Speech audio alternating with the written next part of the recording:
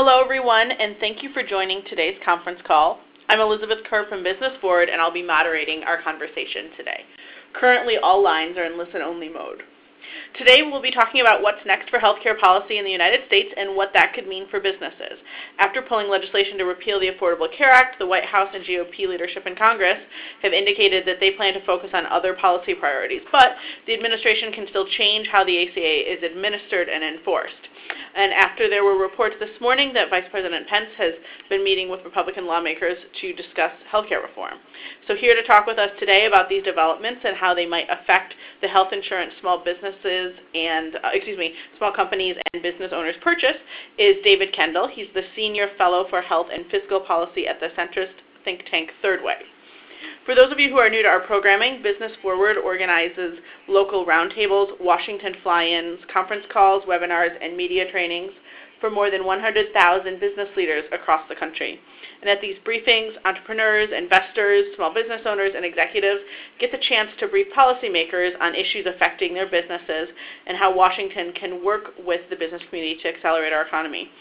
To date, more than 550 senior administration officials, members of Congress, governors, and mayors have participated in our programming, and this is all thanks to the support of more than 60 of America's largest and most respected companies. Before we get started, I need to cover a few housekeeping items. First, this call is on the record and reporters may be present, but also that means that we will be able to send a recording out after the call. Finally, this is an interactive phone briefing, so there will be time for you to ask questions and share your advice. You can do this in one of two ways. You can press 1 at any time on your telephone keypad to ask your question live, or you can email us your question to info@businessfwd.org. And when we call on you to ask a question live, please introduce yourself with your business and where you're calling from. If you email that question, please include that information in your email to us. So again, if you'd like to ask a question, you can press 1 on your telephone keypad and we can call on you to ask that question live, or you can email us your question at info@businessfwd.org and we'll just add it into the queue. With that, let's get started. Please welcome David Kendall from Third Way. Thank you, Elizabeth. I appreciate the opportunity to be with you this morning. Good afternoon to everybody on the East Coast, and good morning to everyone elsewhere. I thought I'd start off by sort of inviting any questions you might have as we kind of go through this by sending an email. If there's something I say that's too wonky or too confusing, just please feel free to send an email and we can address those questions right up front. A little bit about myself and Third Way. When I was a young congressional staffer on Capitol Hill in the early 80s and early 90s, I had a role in assembling a major healthcare reform proposal which had the biggest bipartisan support ever. It was called the Managed Competition Act, and it was introduced in 1992. And the history of that bill has had lots of ups and downs, which I've lived through personally, and I just thought I'd take a second to kind of recount that history because it helps understand what we're dealing with today. In the 1990s, Bill and Hillary Clinton used the managed competition idea to advance their form of healthcare reform, but they added a little too much government regulation into the mix, and it became a poison pill for moderate Democrats and subsequently failed. Then in 2002, the Republicans used the same kind of rough framework for their work on Medicare Part D for prescription drug coverage.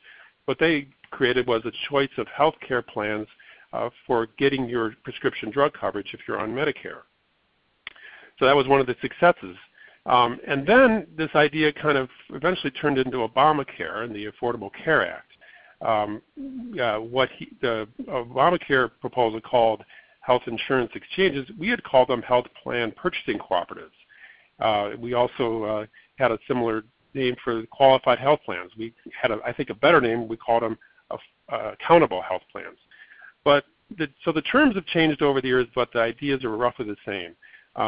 Giving people who don't have job-based coverage an opportunity to buy coverage through a system of competing private health care plans with subsidies to make that coverage affordable. So what Third Way does in all this is we try to advance centrist ideas that aim to answer America's problems with modern ideas. And the Affordable Care Act was one that we strongly supported and believe today that it's a solid piece of legislation that's in need of repair, not repeal. So I'm hoping that as we go through this morning or this afternoon, depending where you're at, you'll have a sense for how the repeal debate has really stopped the efforts to repair the ACA.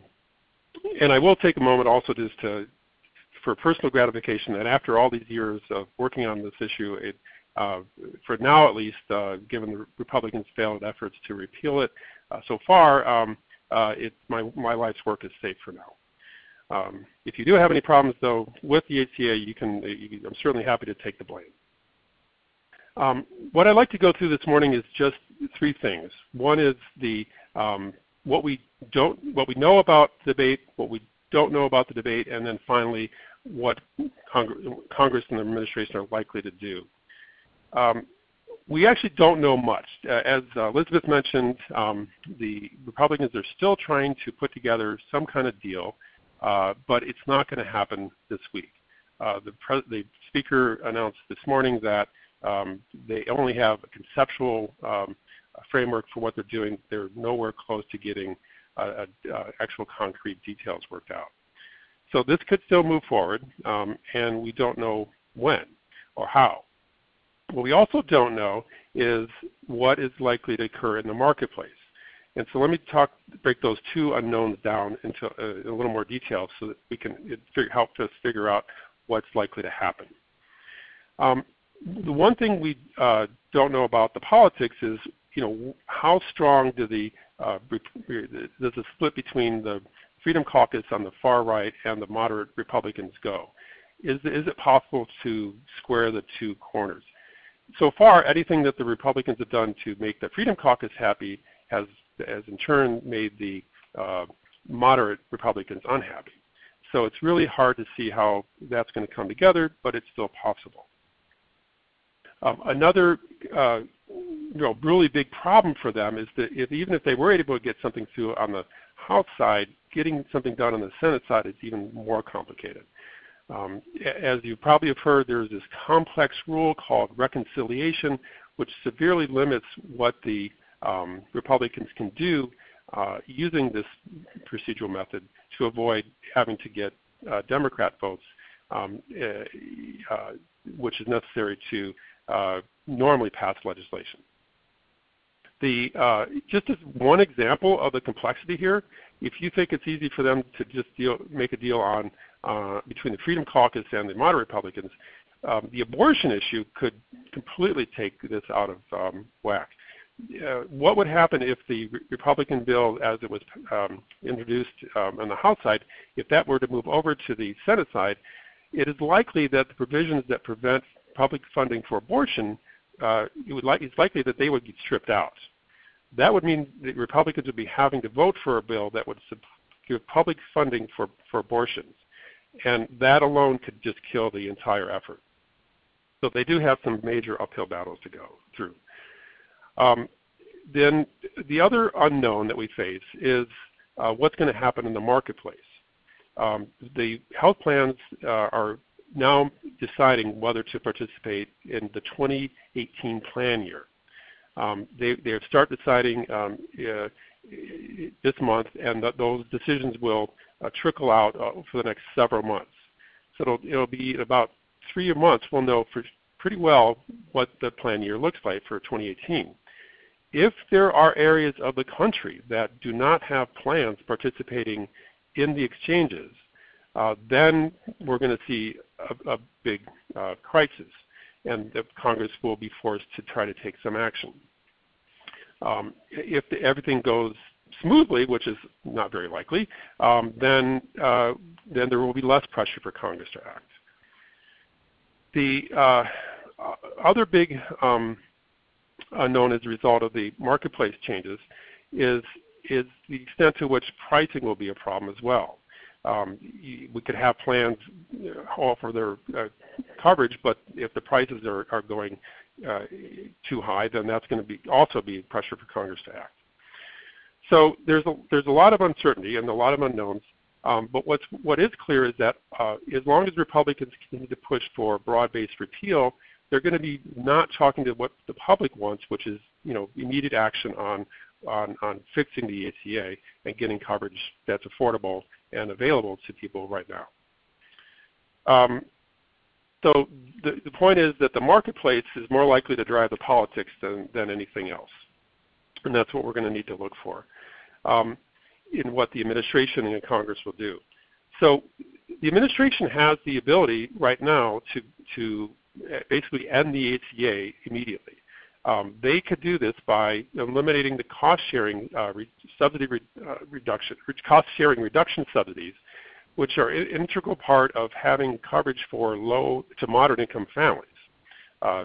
So a family earning up to, say, 2.5 times the poverty level receives these cost-sharing subsidies to offset the higher deductibles that are in the exchanges. But here's the problem. Because there's been a lawsuit filed over whether Congress actually gave the administration the authority to do those cost-sharing subsidies, the administration could end those payments right away. If those payments were ended right away, then the insurers would have every reason to pull out of the insurance marketplaces, and some of them could even do that contractually immediately if that happened. So the best guess is that's not going to happen, because if the administration is trying to avoid looking like they should be blamed for hurting the health care for Americans, then they will probably go for more less obvious ways of undermining the ACA, if in fact that's their goal. So that's sort of the nightmare scenario, and as a part of the nightmare scenario, they could also decide not to enforce the individual mandate, which is a requirement that people buy the coverage before they get sick and need it. If the administration decided not to enforce the individual mandate, then that too could also unravel the insurance marketplaces and cause insurers to lose coverage. So you probably should be thankful right now that you're not a health care executive that has to decide whether to participate in the exchanges this year, because you'll be facing a lot of uncertainty with your business. So with that, the administration's, instead of a nightmare scenario, you could also imagine a scenario where the administration takes positive actions to reinforce what is good about the marketplace and try to fix the problems. Later this week, there's a rule, or maybe next week, there's a rule expected out, a final version of the market stabilization rule that would clean up a lot of the problems that the ACA has had with things like special enrollment periods and other problems that have caused insurers to lose money and not want to participate in the exchanges. So if they decide to be constructive, then and fix the ACA, then that rule would be a sign that they're being serious about that. So let me last then turn to the idea of what Democrats can do in response to all this, as the Republicans are trying to get their act together. It's really an opportunity now for Democrats to step up and say, all right, here are the concrete ways we think we should fix the ACA, and do so without repealing it. And I think that the Democrats should focus on 3 areas. The first is eliminating premium spikes. The second is to give people more protection from high deductibles. And the third is to increase the number of plans participating in the exchanges. Just to give you a sense for how those 3 issues can be solved, they can be solved actually using Republican ideas. One of the areas that I think everyone agrees on is that we should use more reinsurance in the insurance marketplaces. What reinsurance is a way to cover the losses that health plans have from very expensive health care cases, and which it makes it hard for them to price their product accordingly. So if we had a broad-based reinsurance program, that would actually reduce premiums by anywhere from 4 to 7%, according to the American Academy of Actuaries, and it would help ensure that more health plans participate in the exchanges. So with concrete solutions and repairs to the ACA instead of repealing it, we actually conceivably, on an optimistic note, I will say that we could see a more stable marketplace coming out of this messy politics that we're experiencing this year. But there are still lots of unknowns, and as Donald Rumsfeld said, we haven't even covered the unknown unknowns, which are also worth considering. Who knows what tweet will catch Donald Trump's ear, or what ideas might radically change the debate. You just never know in this, especially under this current administration. So with that, let me turn it open for questions, and hopefully I gave you some sense of how this might come about. But I'm also interested in any specific questions about how you see this affecting your business and your employees as you try to make sure that they have good health care coverage. Great, thank you. Just a reminder to everybody on the phone, if you'd like to ask a question, you can either press 1 on your telephone keypad and we'll call on you to ask your question live, or feel free to email your question to us at info@businessfwd.org, and I'll read that question aloud. We're going to start with an emailed question while folks are still pressing 1. That question comes from Indra Klein. She's a development consultant, and her question is, given the current climate in politics and also public thinking to some degree, what suggestions can you provide to small businesses, most of whom have limited resources, to become more engaged on the issue? And also she had another question. Large companies have the ability to negotiate costs for their insurance because of volume, and small businesses don't necessarily have that ability. Will access to, and this is from another question that we got from somebody else, will access to the shop marketplace change? Do we anticipate if the administration undertakes some of the issues that you, undertakes some of the actions that you mentioned earlier? Great, yeah, good questions. Let me split it into 2 parts. One is the engagement, how to engage in the politics of this issue, and the second is how to get good deals for your business, either through the shop exchange or elsewhere. I think the best way to engage on this issue is to call your local senator's office or your local congressman's office and just talk to the person on the end of the line and tell them your problems and what you are worried about. And I think if they hear from more people who are concerned about this issue, whether they were Democrats or Republicans, that is a good thing. It's really simple, and I highly recommend calling the local office because they generally are easier to get a hold of than calling into the Washington, D.C. office. And I also recommend calling rather than sending an email because they have to deal with you as a person when you call them up, and that's something that makes it more real for them and for their offices as they try to sort through these issues. But I think that just showing that you are concerned and that you have worries about how this debate is going to affect your business and your employees, that is really key. In terms of the shop exchange, I think so far that the shop exchange is not high up on the list of targets to either reform or fix or repeal, because it's serving a good function, and it has a limited but important set of businesses in favor of it. So I think it's safe for the moment, as safe as anything is. There are certainly lots of other ideas about how to get smaller businesses the opportunity to get better deals. One of the areas that we're looking at is how do you create more opportunities for businesses and individuals to shop for coverage. Right now, you can only go through the healthcare.gov website. Well, why can't shopping for healthcare be as common a place as shopping, on Amazon.com? I mean, why can't we have multiple ways of getting coverage purchased and people enrolled in health plans? There are private health insurance exchanges, like for instance eHealth Insurance, that help you get a better deal and help you sort of sort out all the information. but they're kind of limited in how they can do business because they're tied at the hip to the public healthcare marketplaces, health insurance exchanges. And there's a complicated relationship there, but suffice it to say, with a little less sort of top-down regulation and a little more sort of cooperative work between private exchanges and public exchanges, we could have a robust marketplace that resembles something that it's more like your phone. When you buy a cell phone these days, you don't just have to go through your carrier to buy them. You can get them through Apple's website. You can go to Best Buy.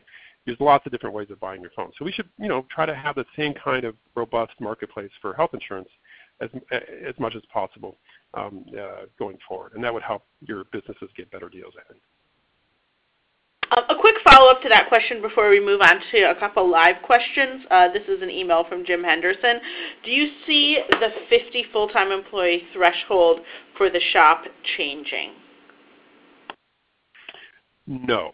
And I only say that because, again, it's kind of a lower-tier issue, and that may be something that we could get changes to that if we could get a larger dynamic going of bipartisan cooperation and actually repairing the ACA instead of repealing it. Great, thanks. We have a couple live questions now. When I call on you, please remember to introduce yourself with your business and where you're calling from. Rob Wilkening. Rob, your line should be open. Go ahead. Yes, can you hear me?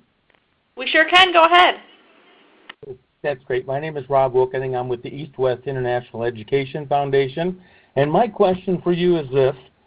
With nearly one-third of the country on a national health care plan called Medicare, why can't the rest of the two-thirds of the country be on Medicare based on income?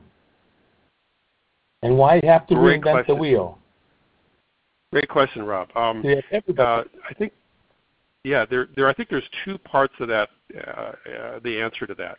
The first is that I think people, when they pay into Medicare, they feel like that's their plan. So if we're going to do anything that sort of were to change Medicare, we'd have to really address the people who are already on Medicare to make sure that they felt that that was not a threat to them.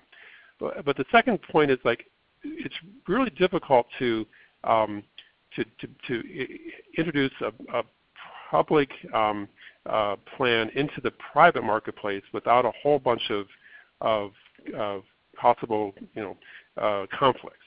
And so, like, one of the areas that the hospitals and doctors are very concerned about is having the flexibility in payments that they get with the private sector as opposed to Medicare.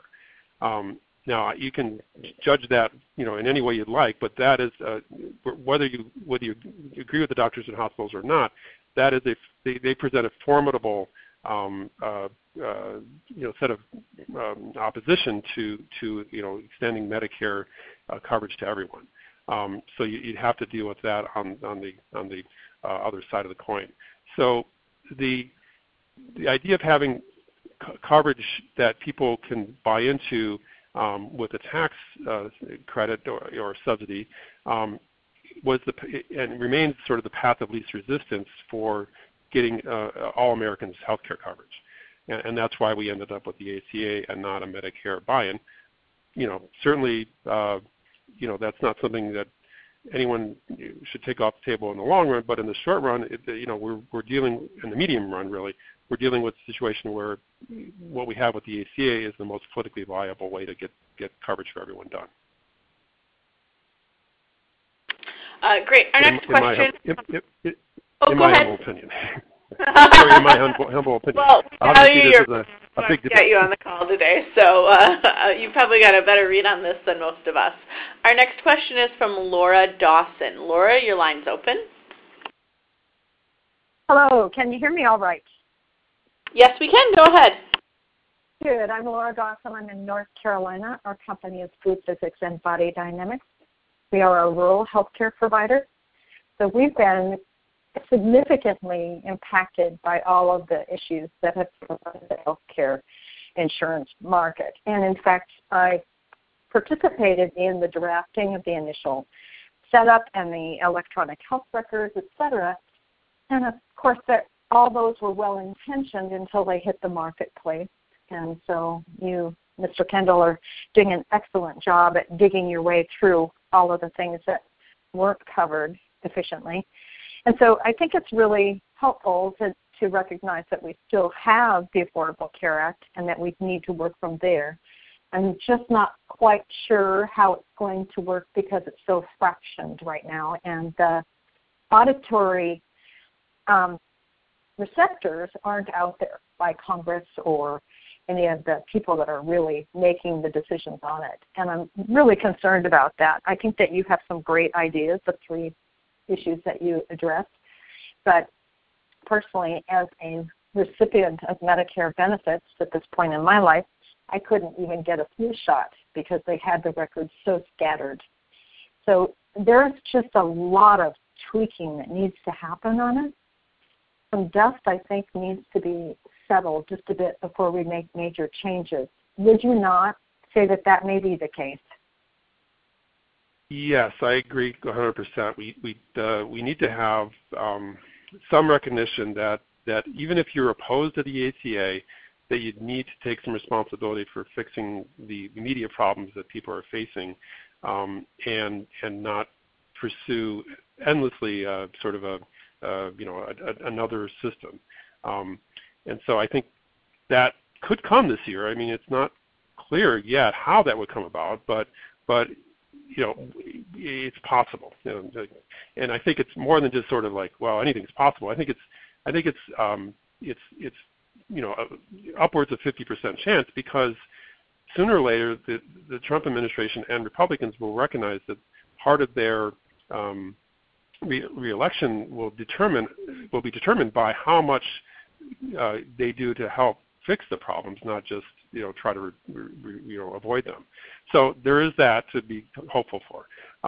And I think you raised an excellent point about the rural healthcare providers.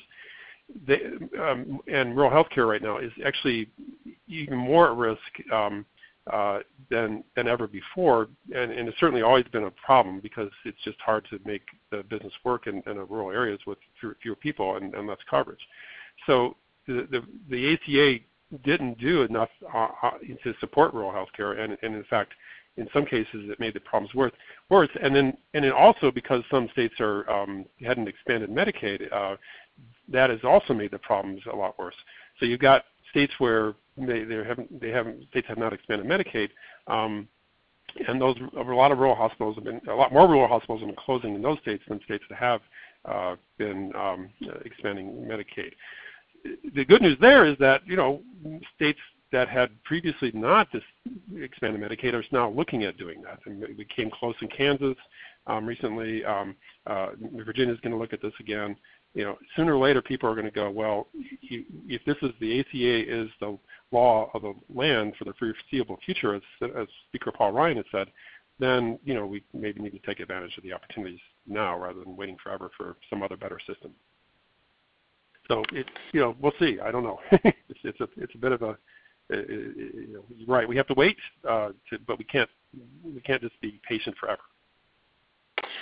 This is a question from Charlotte Westbrook from Dallas, and you mentioned in your remarks that the administration could eliminate the subsidies available to help people purchase health care insurance on the exchange. And she's asking, are the marketplaces actually imploding, as the president suggests, or would action from the administration be necessary to actually force them to collapse? Great question. I think it's a mixed bag. I mean, in most areas of the country, we had significant increases last year, or going into the 2017 enrollment year, but they weren't calamitous. They were, for the most part, manageable, and for the most part, people are protected from big premium spikes because of the subsidies that they receive through the exchanges. However, people who don't receive those subsidies, who are have incomes that are 4 times the poverty rate or higher, they're the ones who are getting hit hard by the premium increases. So in places like Arizona, where you did have very significant cost increases, and other states, I think it's about 6 or 7 states had premium increases of over 50%, which is very serious. Lots of people in those areas do need immediate relief from those high premium increases, and we want to prevent them from going forward. So this kind of problem, the premium spikes, it falls into this category of like, we can do things now to prevent these problems from occurring and make them better, make the problems easier on people with things like reinsurance. But that's going to require some real, 2 things. One is some bipartisan cooperation, and secondly is for the Republicans to give less attention to repeal and more to repair. So I think if like any major piece of legislation, it needs preventive maintenance. If you don't maintain your car and replace your engine oil every now and then, your engine is going to wear out a lot faster. And that's essentially what we need to do with the Affordable Care Act. It just needs some preventive maintenance to make it work for everybody. Great, thanks. As a reminder to everyone, if you'd like to ask a question live, just press 1 on your telephone keypad. We appreciate all the emailed questions, but I just wanted to remind you, if you'd like to ask a question live, press 1 on your keypad and I'll call on you. The next question is from Barbara McMahon in Baton Rouge, and she says, are there any cases making their way to the Supreme Court relative to the ACA and healthcare, and how might any of those be affected if Neil Gorsuch is confirmed? Yeah, great question. I think most of the major pieces of lawsuits and court actions have sort of started in the court system and largely worked their way through. So I don't see any major threats or major changes that could come about as a result of court cases that would go to the Supreme Court. But there are some out there still that would affect the ACA and healthcare for everyone. I think that there's probably really good sources out there that kind of delineate all the possible actions out there. But the one thing that I think everyone's been watching most closely has been the lawsuit from the House Republicans over this issue of whether the administration has the authority to give people cost-sharing subsidies, and that may be something that they want to pursue, just to make the point that, well, we got that maybe their administration overstepped. Maybe the administration overstepped their authority, and Congress wants to slap the executive branch back a little bit. But it's that kind of debate that will probably work its way through the courts, not sort of the major questions of whether or not the individual mandate is constitutional and that sort of thing. Thanks. We have a live question now from Rui Zhang. Rui, your line should be open. Hi, good afternoon. I have a quick question. I'm wondering, what will the role and impact of CMS Innovation Center be under the current administration? Great. Yeah, so by way of a little background for folks who are not familiar with that, the Affordable Care Act set up this office at the Department of Health and Human Services called the Center for Medicare and Medicaid Innovation. For many years, people have complained about the lack of innovation coming in Medicare's regulations, and so this was an attempt to really help push the envelope to new methods of paying for health care, to new ways of engaging patients and coordinating their care and taking responsibility for their health. A whole bunch of experiments were funded through the Center for Medicare and Medicaid Innovation. So it was a very bipartisan idea, and it was going pretty well until one role in particular that CMMI pursued, having to do with the way we pay for drugs in the Medicare Part B program, which is for like drugs that you take and get in the hospital, and that caused a huge controversy, unfortunately. And that has polarized the program, people supporting it or opposing it as a result.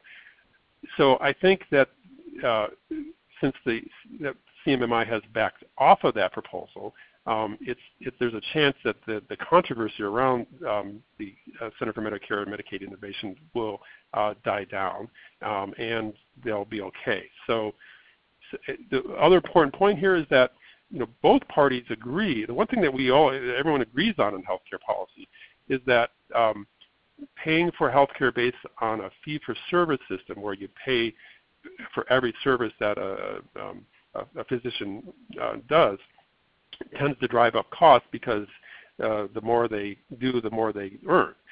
Instead, there's a bipartisan consensus to move in the direction of paying for value. So you pay for the outcome that you get rather than for the actual number of services. And for example, the idea would be to pay for a whole knee replacement rather than for the individual parts. That way there's accountability for the total costs by the doctor and hospital where the surgery is done, rather than having each of those parts be billed separately. So that's a big idea that's being pursued through CMMI and through legislation that it got bipartisan support. And all that is intricately interconnected. And in order to get the big ideas of how to change the payment for healthcare done, you kind of need the CMMI program to help do those experiments and work out the details of how the new ideas might work. So I'm optimistic about CMMI surviving this couple of years. Great, thanks. We've got time for a couple more questions.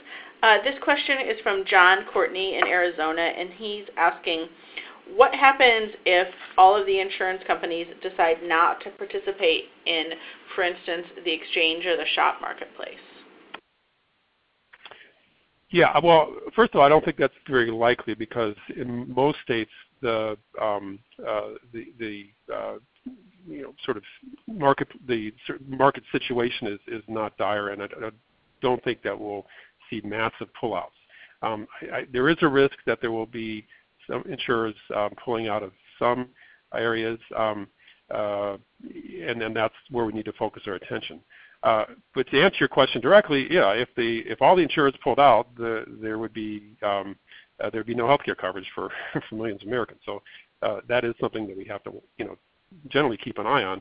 But that's not something that's not anywhere close to the top of my worries, because there is clearly it's still a business model for insurers to be in the business of selling insurance, and that'll keep them in the marketplace for the foreseeable future, as long as we can get to solving some of these issues that are causing them to lose money in many cases. So it's important to make it stable as we move forward in fixing the ACA.